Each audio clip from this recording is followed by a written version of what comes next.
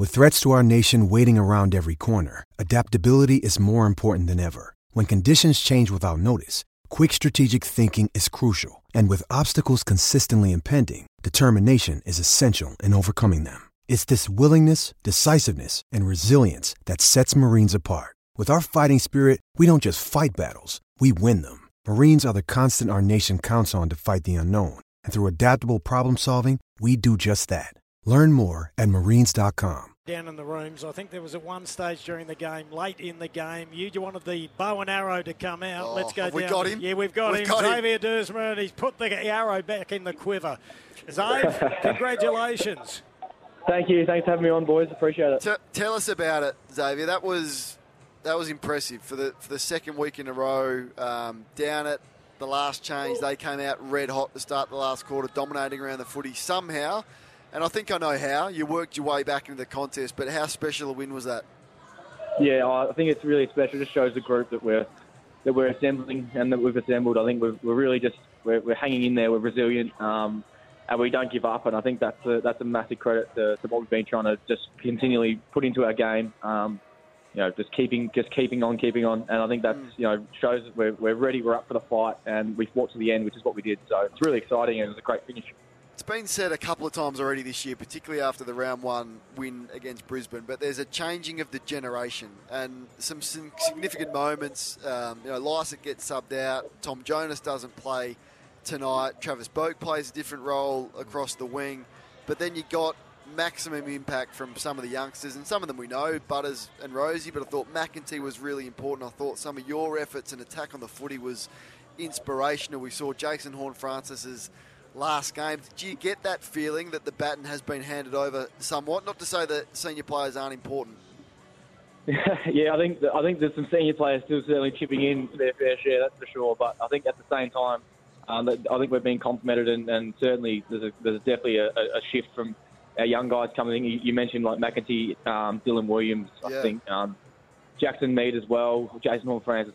We've got some guys that are coming in now and are really just applying some fantastic pressure, which then sets us up for what we're trying to achieve. And if we got people coming in here and bringing heat and pressure around the ball, it goes a long way to helping us achieve what we're trying to get. So those boys are really helping create energy, and we're just hoping we can keep going like that. Xavier, Kim Dillon, who said what to Jason Horne-Francis at three-quarter time to release the beast, because he went crazy in the last quarter? He had a fantastic quarter, didn't he? I think it was a bit of a word from Kenny, just to back him in, because he's going to be an absolute star. We saw that this game and certainly in the last quarter. So I think it's that's just a little bit of a taste of what we're going to keep getting from Horny, I think. So really exciting, and he obviously just unleashed the beast, as you just said, in that last quarter. Xavier, we thought it was a great game. Either team perhaps deserved to win. You got your nose in front. Tell us about the conditions. And, the crowd to come out tonight and sit in that pelting rain. We're lucky we're up here watching you guys. You're out in it. But, how tough were those conditions?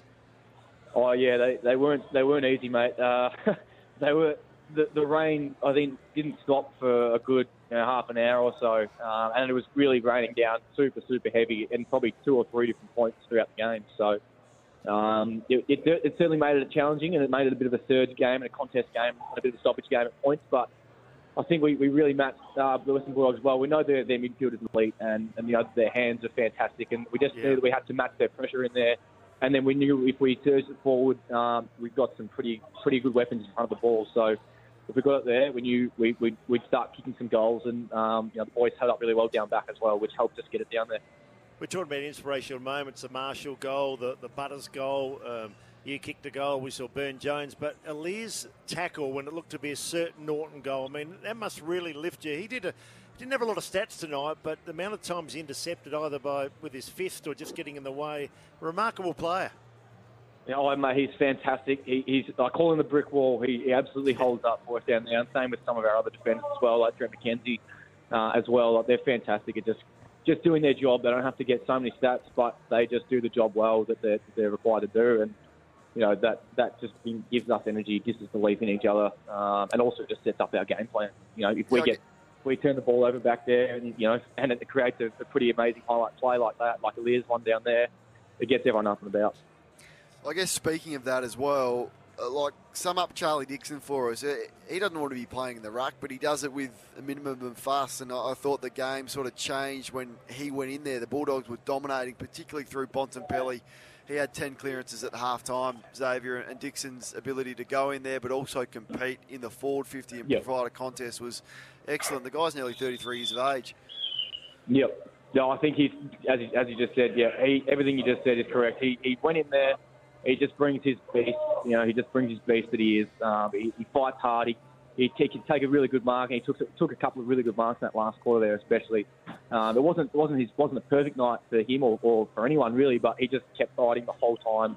And then again, he just to put his body on the line, he attacks it really hard, and then he helps surge the ball forward and get it into dangerous people's hands, and that's just what we want from the big Charlie. So, if he can just keep doing that when it's his turn to go, we're obviously going to be holding instead. And the bow and arrow, it looked like a really special one tonight. A really emotional one. I did give it a bit, I'll be honest. Good. Yeah, I was pretty excited. I was pretty excited about it, but it was just nice to just see it go through the big six. Xavier boy, last one. Has Kenny addressed the group? Yeah, he has. I think he was just really proud of our resilience. We just hung in there. We knew the Bulldogs were a really good team, and we knew they were going to come. They had a really good third quarter.